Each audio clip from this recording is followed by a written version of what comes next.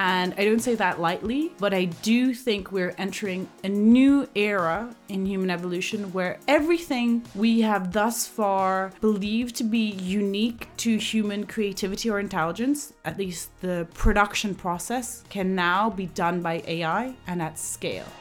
Hey, what's going on? I hope you are well and having a good week as always. So, a genuinely mind-blowing episode for you this week on the Welcome to the Metaverse podcast, all about artificial intelligence, synthetic media, and the coming information apocalypse.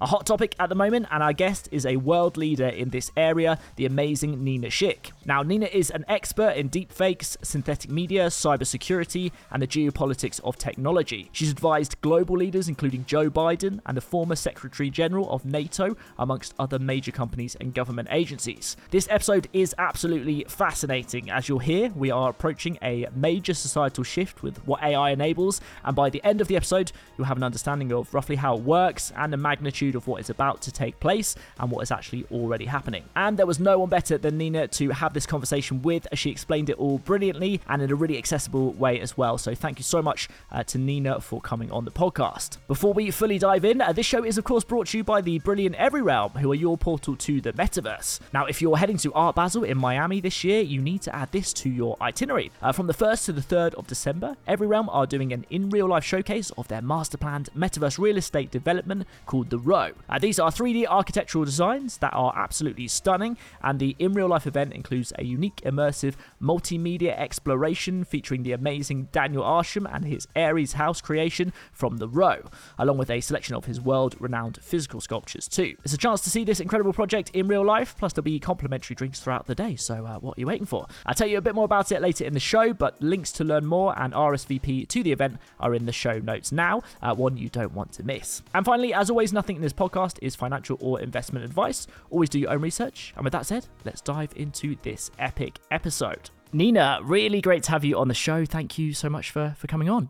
My pleasure. Thanks for having me. Absolutely. So I'm currently halfway through your book, Deepfakes and the Information Apocalypse, what you urgently need to know, which is blowing my mind. Not just saying that as a plug early on, but it's genuinely one of the most important books I've read, I think, so far, for sure. It's it talks about everything from kind of misinformation to synthetic media and these deep levels about where the future of all this stuff is going. So it's really, really fascinating. We're going to kind of focus mainly on synthetic media and deepfakes in this conversation. But I'd love for you to just kind of give us a bit of your story. It's a classic podcast question, but I think here it's really important because you kind of came into this world from a politics background, and some of the people you've advised, some of the agencies you've worked with is really, really fascinating. So yeah, I'd love to just hear how you ended up here.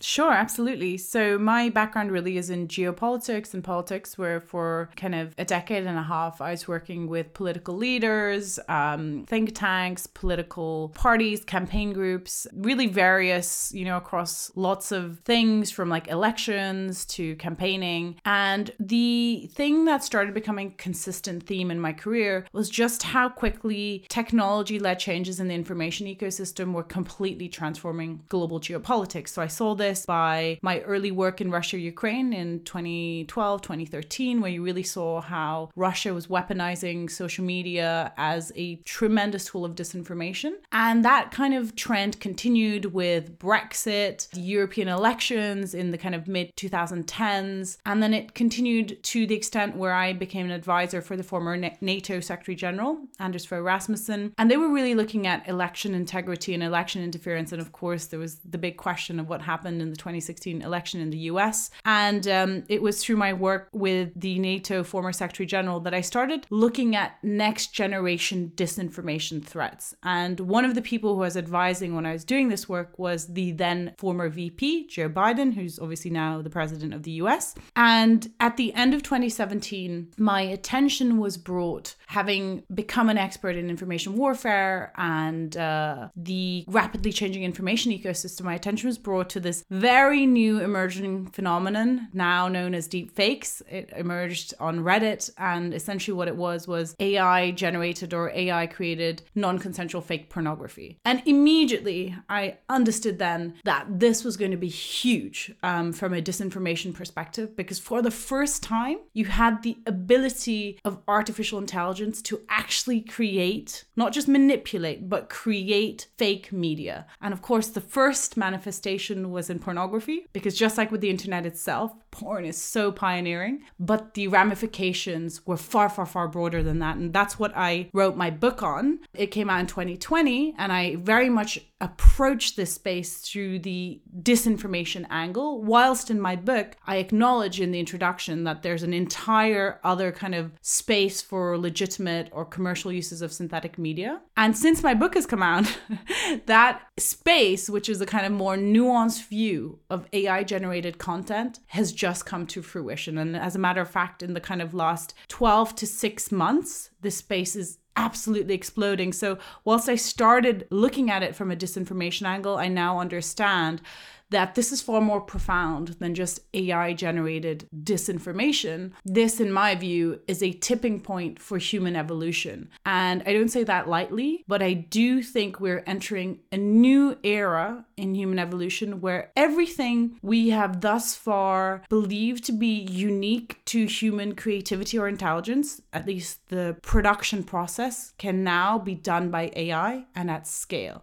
So that's going to have really profound implications and consequences. And that's what I call the era of generative AI. So that's what I'm focusing on now. Yeah, it's absolutely fascinating, and it's pretty crazy time to be alive to kind of watch this happen in real time. And we're sort of, it feels like it's all bubbling beneath the surface a little bit, but we're going to dive into kind of what's happening now and how quickly it's accelerating, which seems to be the nature of this technology as well. So before we kind of dive into it all, a lot of people kind of talk about AI broadly as this sort of technology that we sort of know from a average internet user perspective. We know that kind of, social media uses sort of algorithms that are using AI to generate stuff. It ranges everything from there to synthetic media. So maybe you could sort of tell us about the core concept of this technology and maybe even the history, which you mentioned in your book. That's really interesting, about computers learning, one thing at a time to then learning like a neural network, like a brain learns, and then through to GAN as well, which maybe you could explain. And that kind of really helps me understand what's happening here.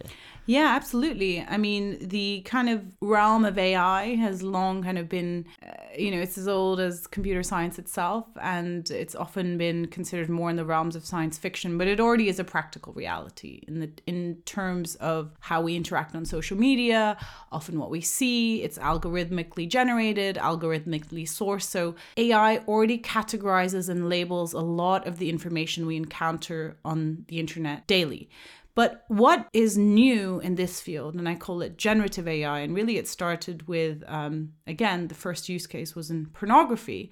It's a very nascent field of artificial intelligence where AI isn't just being used to categorize or label information, but it's actually creating something entirely new. And the breakthroughs in this space started in 2014, 2015, 2016, when research papers where brilliant minds of AI started to hypothesize that in order to achieve these kind of outputs, perhaps they could build models that were loosely modeled on the human brain. So if you can create neural networks or computer models or AIs that are trained to learn similar to a way that a human does, what is its capacity? And what they found with these incredibly sophisticated models that they've been creating in the last 5-6 years, or really kind of with this advanced and deep learning, is that they can actually get AI to generate these unbelievable outputs, like in generative AI. And when I wrote my book, the kind of state-of-the-art model for AI to actually generate or create something, in this case, media, right? Images. One of the best models was something called a GAN. And this was a general adversarial network. And the way broadly that a GAN works was that you had two neural networks competing with each other so that their outputs would, similar to like the way the analogy I used in the book was, if you're like an athlete, you're a tennis player, if you want to get better, you're always competing with somebody who's just as good as or better than you, so your game rises. And a similar kind of concept with the GAN. It's like for an athlete, it's adversarial training. And they found that outputs produced by GANs were like miles ahead of anything that had been even plausible, thinkable before. But now, I mean, I researched my book in 2019. It came out in 2020. Now we're miles ahead of that. GANs still have an important place in kind of the history of synthetic content or AI-made generative AI, but they are no longer state of the art. We've already moved on to these new models, which are called diffusion models, and the outputs of what we saw in the early days, where you basically trained a GAN to do a single thing, and it became very good at that. For instance, you train a GAN to generate images of human faces. So the GAN would kind of learn what a human face looks like, and once it's learned that, it can generate synthetic or AI created images of human faces for as long as you want. Every time you click it, it generates a new one because it's mastered the art of generating a human face. But now what we're looking at is general generative models. So it's far more sophisticated than just one thing like a human face. These general models can generate anything just by a text prompt, right? So it isn't just like show me many iterations of a human face, which is already mind-blowing that AI can do that, create endless iterations of face of a human that doesn't exist, and we would never be able to tell that that's not a real person. But what we're looking at now is these image generation models that can produce whatever you want just from a text prompt. So we are moving so fast, and we are light years ahead of when I wrote my book in 2019 and 2020. Interesting. Yeah, it's like you start to question your sort of assumptions as a human, right? You kind of always imagine that we're in control and sort of the most sort of powerful species, and then these things are really surprising that are happening, and that's amazing that you explained the GAN model, this kind of gamification model where computers are sort of almost playing against each other to get better, and then this diffusion model, stable diffusion, and this is what I'll be learning as well. But the kind of conversation around all this stuff has been beamed into the spotlight, especially in the kind of Web3 world as well, because these tools have become available that average internet users can go and experiment with. So the text to art generation of things like Midjourney and DALL-E 2, which is, I assume, the new kind of AI technology that they're talking about. So where are we with things now? Most people have probably seen these kind of artistic images and even how to play with them, and they're amazing. I noticed there's, I think, a company called Runaway who teased like a text to video next AI technology, and we're able to change kind of backgrounds in videos and that kind of thing. So where are we now, and what's kind of coming in this space? So broadly, we have now hit, and I'm not a mathematician or a statistician, but I think if you talk to one and you kind of like quantify the amount of research coming out and how quickly these advances are happening, we have hit an exponential curve in terms of generative AI output.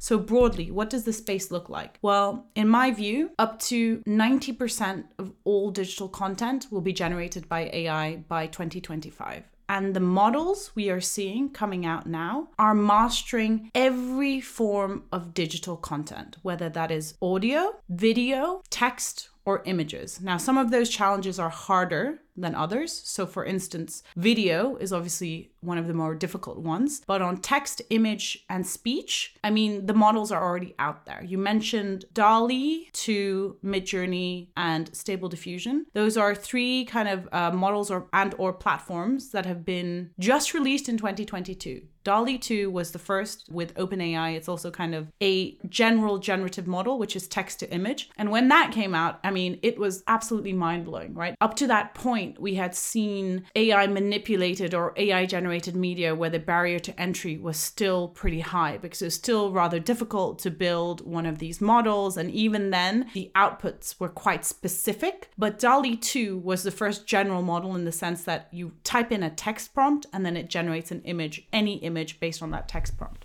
This show is of course sponsored by their brilliant Every Realm. Now, we've mentioned The Row on the show before, a members only master planned metaverse real estate development designed by some of the best contemporary artists in the world. And from the 1st to the 3rd of December, Everyrealm will be showcasing these creations at a real-life installation at Art Basel 2022 as part of Miami Design District's official programming. So if you're in the Miami area, definitely add this to your itinerary. The event includes a really unique, immersive, multimedia exploration featuring the amazing Daniel Arsham's Ares house from the Row, which is incredible, along with a selection of his world-renowned physical sculptures too. There'll also be complimentary drinks throughout the day, so what are you waiting for? All the details that you need to RSVP for the event at Art Basel, along with more information on the Row, are in the show notes, so you can easily click through. And now it's back to the show.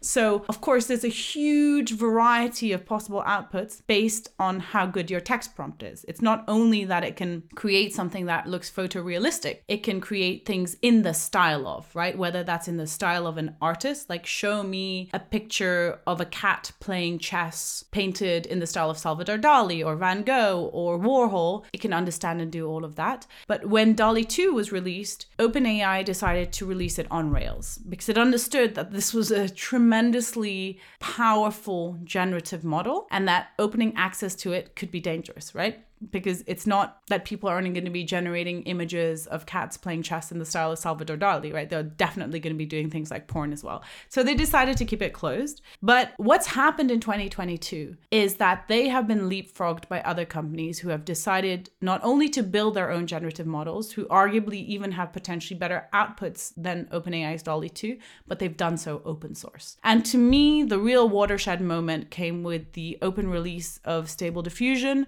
from Stability AI, a British AI company. I know the founder. I think he's a very intelligent, interesting man who has a worldview that these generative models have to be open. Because if they're not, the risk of them being controlled by players like nation states or private companies means that, you have these unbelievably powerful machines that are controlled by the few. And he believes that they should be open for the many. And he understands that, there's certain kind of risks associated with that, but that the benefits far outweigh the risks. So here you have this set this year in 2022 of unbelievable image generations, which are basically open for anyone to use, because as soon as Stability open sourced theirs, DALL-E did the same. Midjourney is open. I think their Discord has something like 4.5 million people creating using Midjourney. And this is, again, a platform that I think only launched in June this year. So billions, I think, pieces of synthetic content already being produced by millions of creators every day. And as soon as Stability AI released Stable Diffusion, the kind of arms race for generative AI was on. All the big tech companies are in on it. So Meta was really keen that they were going to make a play in the space. They released their Make a Video model, which is making a video from a text prompt. Now, that is the hardest challenge, right? Actually creating video with text prompts. So it's still kind of limited in what it can do. But Google's Google's text to video model came out shortly after Facebook's. It's way better. And basically, I think that's just going to be that challenge of using text to generate video is going to be cracked pretty soon, to the extent where I think in the next 3 to 5 years, it will be possible to generate a Hollywood-length feature film using a consumer laptop and one of these tools. So the other thing we haven't talked about is text, right? Because we're talking about the visual medium, images and video, but text is already basically cracked. And this is, again, another huge generative model that comes from OpenAI. You have GPT-3, which has been trained on the entire corpus of everything ever written in human history, probably. So it's already integrated in companies like Jasper, where you can go onto Jasper and they have a series of templates, and you can just with a text prompt get Jasper to generate a blog post, SEO copy, a script, a press release, a book, whatever it is you want. This text generating abilities are already very, very sophisticated.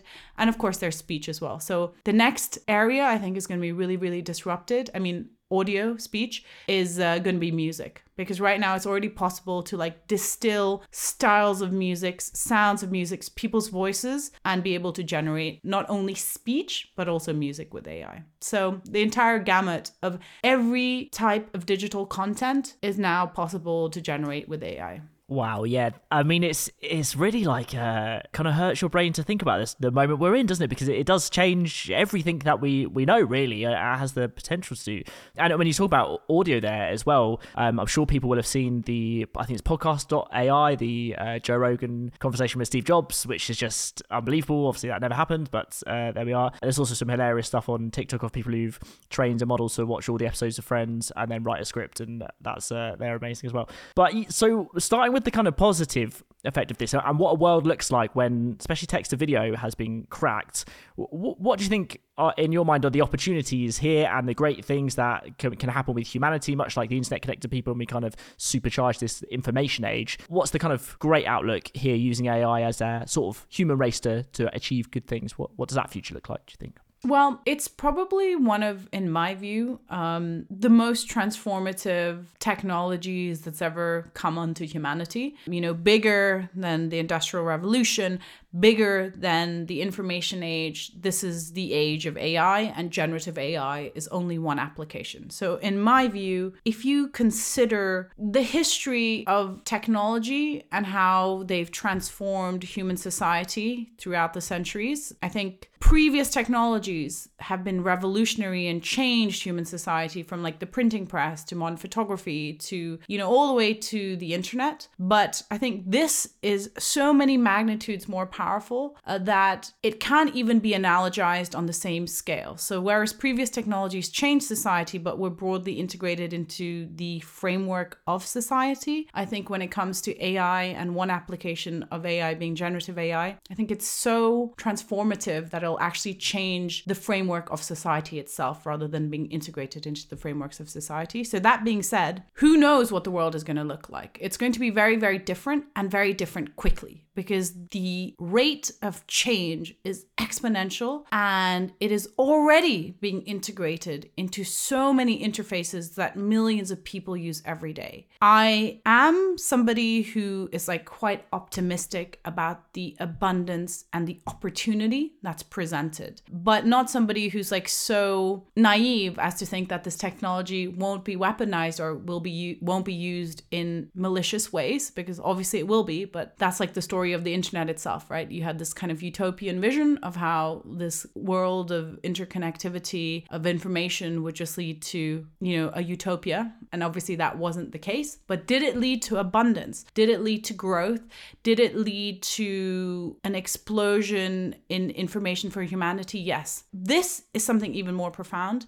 I think that one of the ways to quantify it is to imagine that every single person, right? Everybody who has a smartphone, that's 6.6 billion people, almost 84% of the adult human population of the world, is no longer only going to be a consumer of digital content, the stuff which is our main information diet, right? Already, how many of us, like the first thing you do is you reach for your phone? How many hours do you engage with your phone every day? You're not only a passive consumer, but now you have the potential to be a producer and a creator as well. So it's going to lead to this unbelievable explosion of content being created. That's not to say that all of it is going to be deemed worthwhile or art-worthy, but if, you know, you were the kid who couldn't sing or can't draw or can't write very well, that will no longer be a limitation, because your imagination can now be powered by AI tools in a way that just has not been possible before. So on the plus side, I think huge Cambrian explosion of creativity. I think there's going to be tremendous abundance created in terms of like wealth generation by generative AI. But then you get to the more complicated questions about who should control this.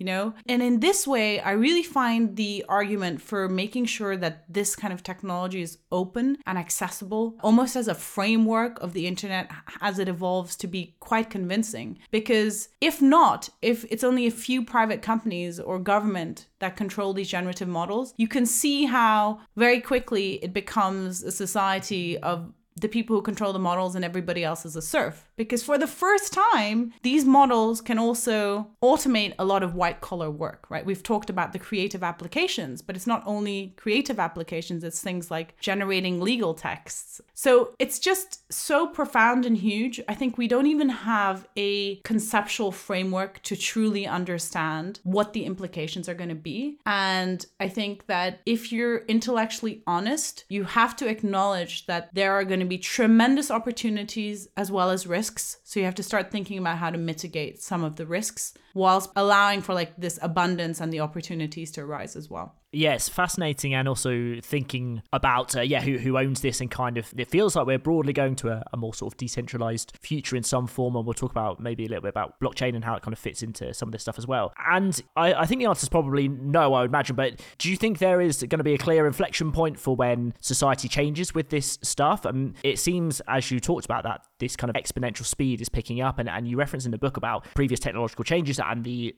time between them, and that getting smaller and smaller and smaller as new technology is kind of learning and growing in this exponential way. I mean, even I'm starting to see it come into culture, even with the recent Nike advert. They've done a massive advert around the Footballverse, which is their kind of sort of football universe. But in the advert, in the TV advert, they roll back the age of famous football players. So they deepfake their faces. Ronaldinho, and he's at his peak in 2006. And I haven't seen that. I need to check that out. Yeah. Oh yes, it's interesting because I was like, oh, this is a really kind of clear use case that's fun and interesting. And you also mentioned Salvador Dali. There's a famous video that you reference about him who's passed as an artist but is now back, and can speak like that. So yes, interesting in lots of ways. Is there anything else, any other clear use cases that you're seeing right now? And do you think we'll hit that kind of one inflection point? Sorry, there's quite a few questions in there. But... Yeah. So use cases. Yeah. I mean, the use cases are basically universal. And the best way that I can quantify it is that anything that we have considered human, creative, or intelligent output in digital format, the production process can now be done by AI. And for those parts where it can't do it completely, like for instance, a film, it will only be a matter of time, because I think the generative capabilities will get so good that any form of digital content can be produced by AI. So that means applications are universal, right? It doesn't matter if you are a company that is producing films or if you're a legal firm that needs to produce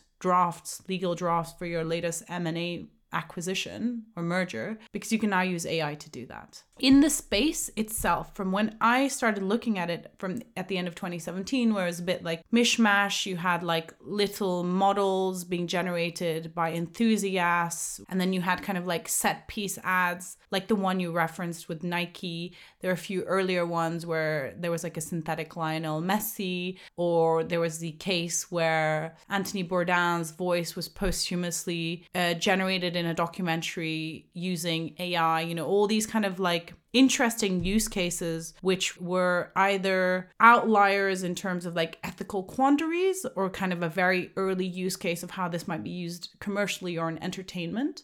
Right now, what's happening is that it isn't a case of just seeing those little outlier examples anymore. Entire industries are being changed by generative AI. If you look at the space, there's about 180 companies that are in the space right now doing everything from generative code to 3D to gaming to video to copy, and underneath copy, it's like marketing copy, script writing, you name it, any type of copy, academic copy, limitless. It's just limitless. And that space is only growing in terms of research papers, in terms of new companies coming up every day, in terms of the amount of money that's being invested and thrown into the space. So again, I see this not as something that might change, one part of the digital experience, but rather a technology that's going to become like the backbone of the digital ecosystem and the future of the internet itself. So therefore, its application is utterly universal. And the second point about the inflection point for society is really difficult for society because, I come from a politics policy background. So by nature, it's often reactive, not proactive. You're trying to get consensus. You're trying to get people around a table. You might sit and negotiate a draft of a sentence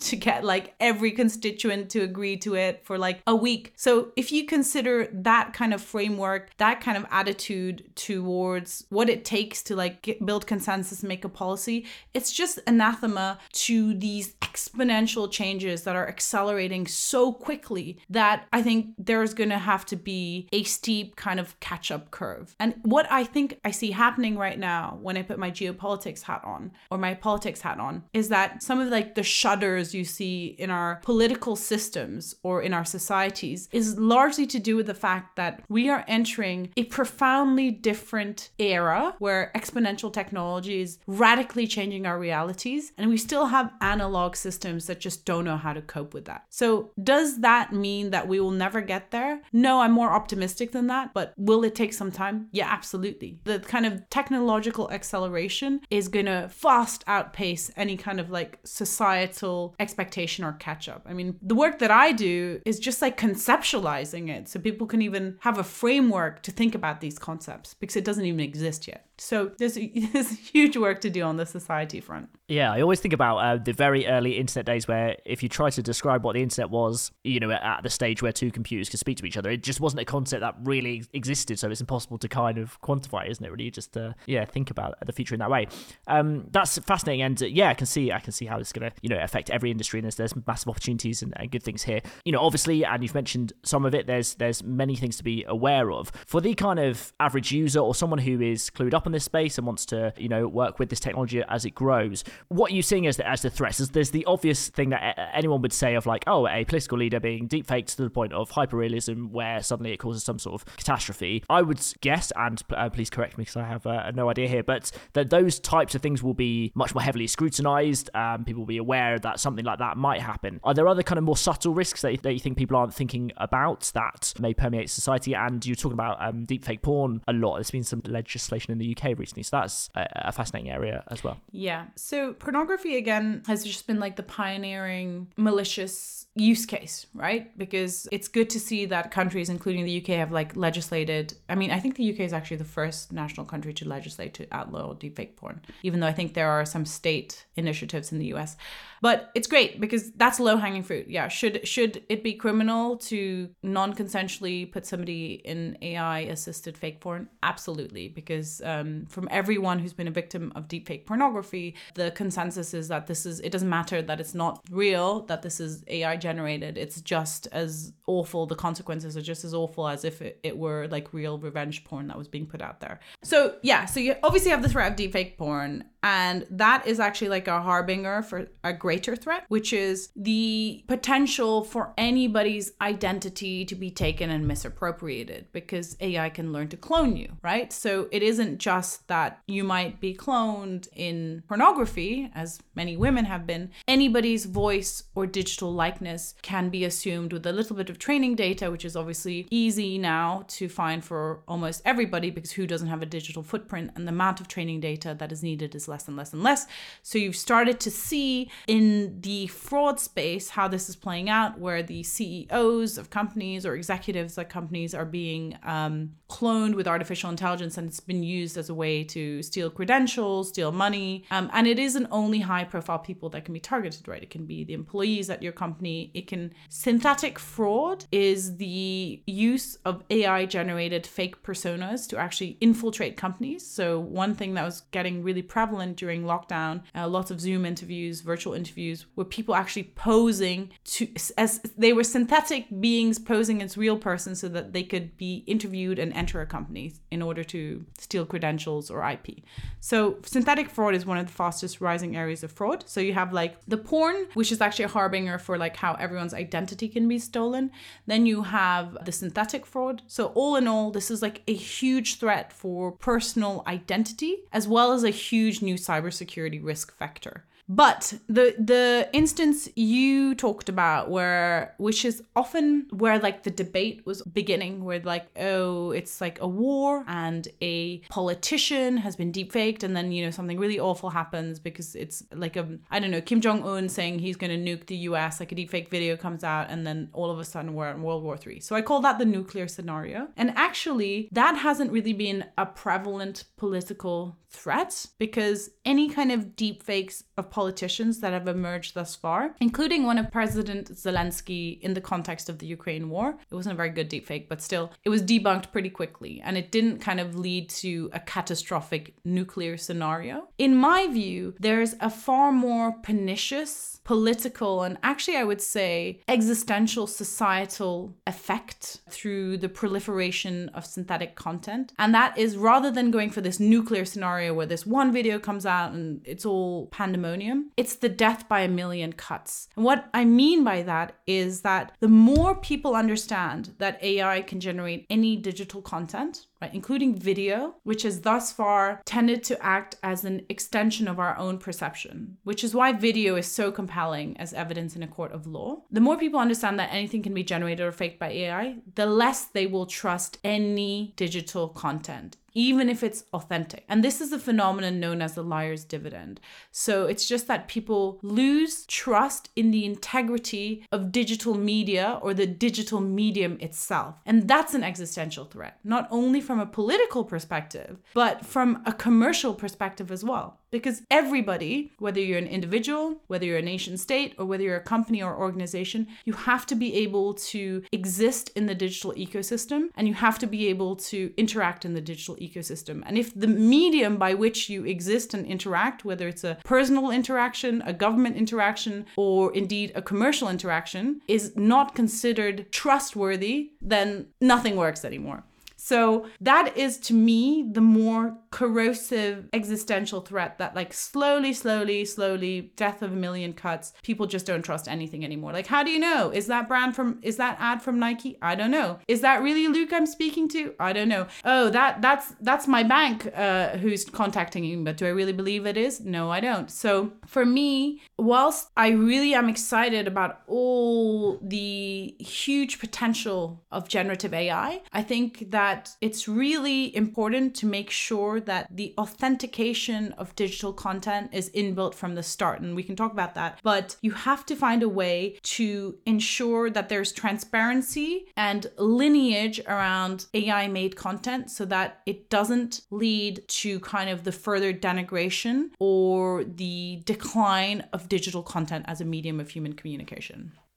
Interesting. That's I've not thought about it in that way, but yeah, you can see the very, very early stages of that. I think, like even weirdly with the whole verification thing with Elon Musk on Twitter and people kind of claiming verification for stuff that isn't real. There is this questioning of stuff that's already beginning, isn't there? Which is very interesting. So it's probably a good time to kind of ask about blockchain and in your mind, does blockchain and a decentralized in some form a digital ownership layer, which is proving something in a space and time that you own it and you're the creator and proving identity with that technology, has that got a role to play here in terms of not moving into a sort of post-truth kind of era where nobody understands what's real? Do you think blockchain has a role here? Absolutely.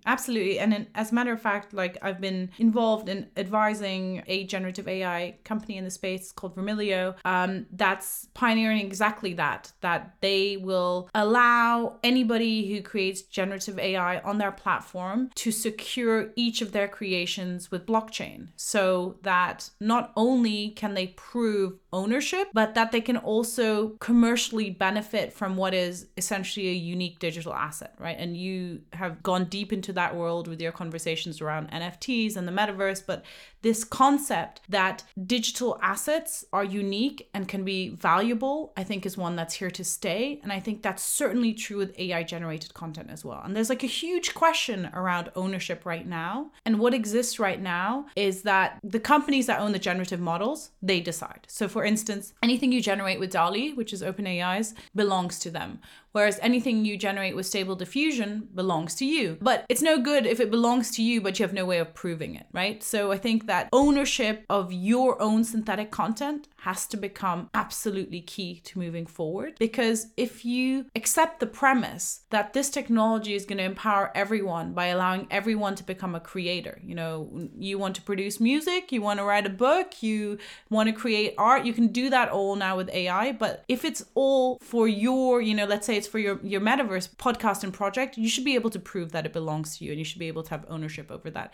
So it's like a really interesting new space, and like in terms of like legal precedents, there aren't any. And one of the things that I find really fascinating is also like, where is the pendulum going to swing on the question of style? So you've already seen how there's been a lot of controversy around digital artists who found that their work has been used in the training data for some of these text to image generation models, and that their names have become really popular prompts. So Greg Rutowski is one. He's a really famous digital artist, and his prompt, I think his name is like one of the most popular prompts in Stable Diffusion. So people are now generating content in his style, and he's not getting acknowledged for it or any credit for it. So the question is, I think where it should go is that artists or creators should be able to have their own style machines, which they license, right? Which would probably have to be secured on blockchain or some other kind of authentication technology, so that not only can they create synthetic content which can be authenticated as theirs, but now they have an avenue where they can actually license and open up their style for their fans to play with. And that's probably going to be the direction of interactive content,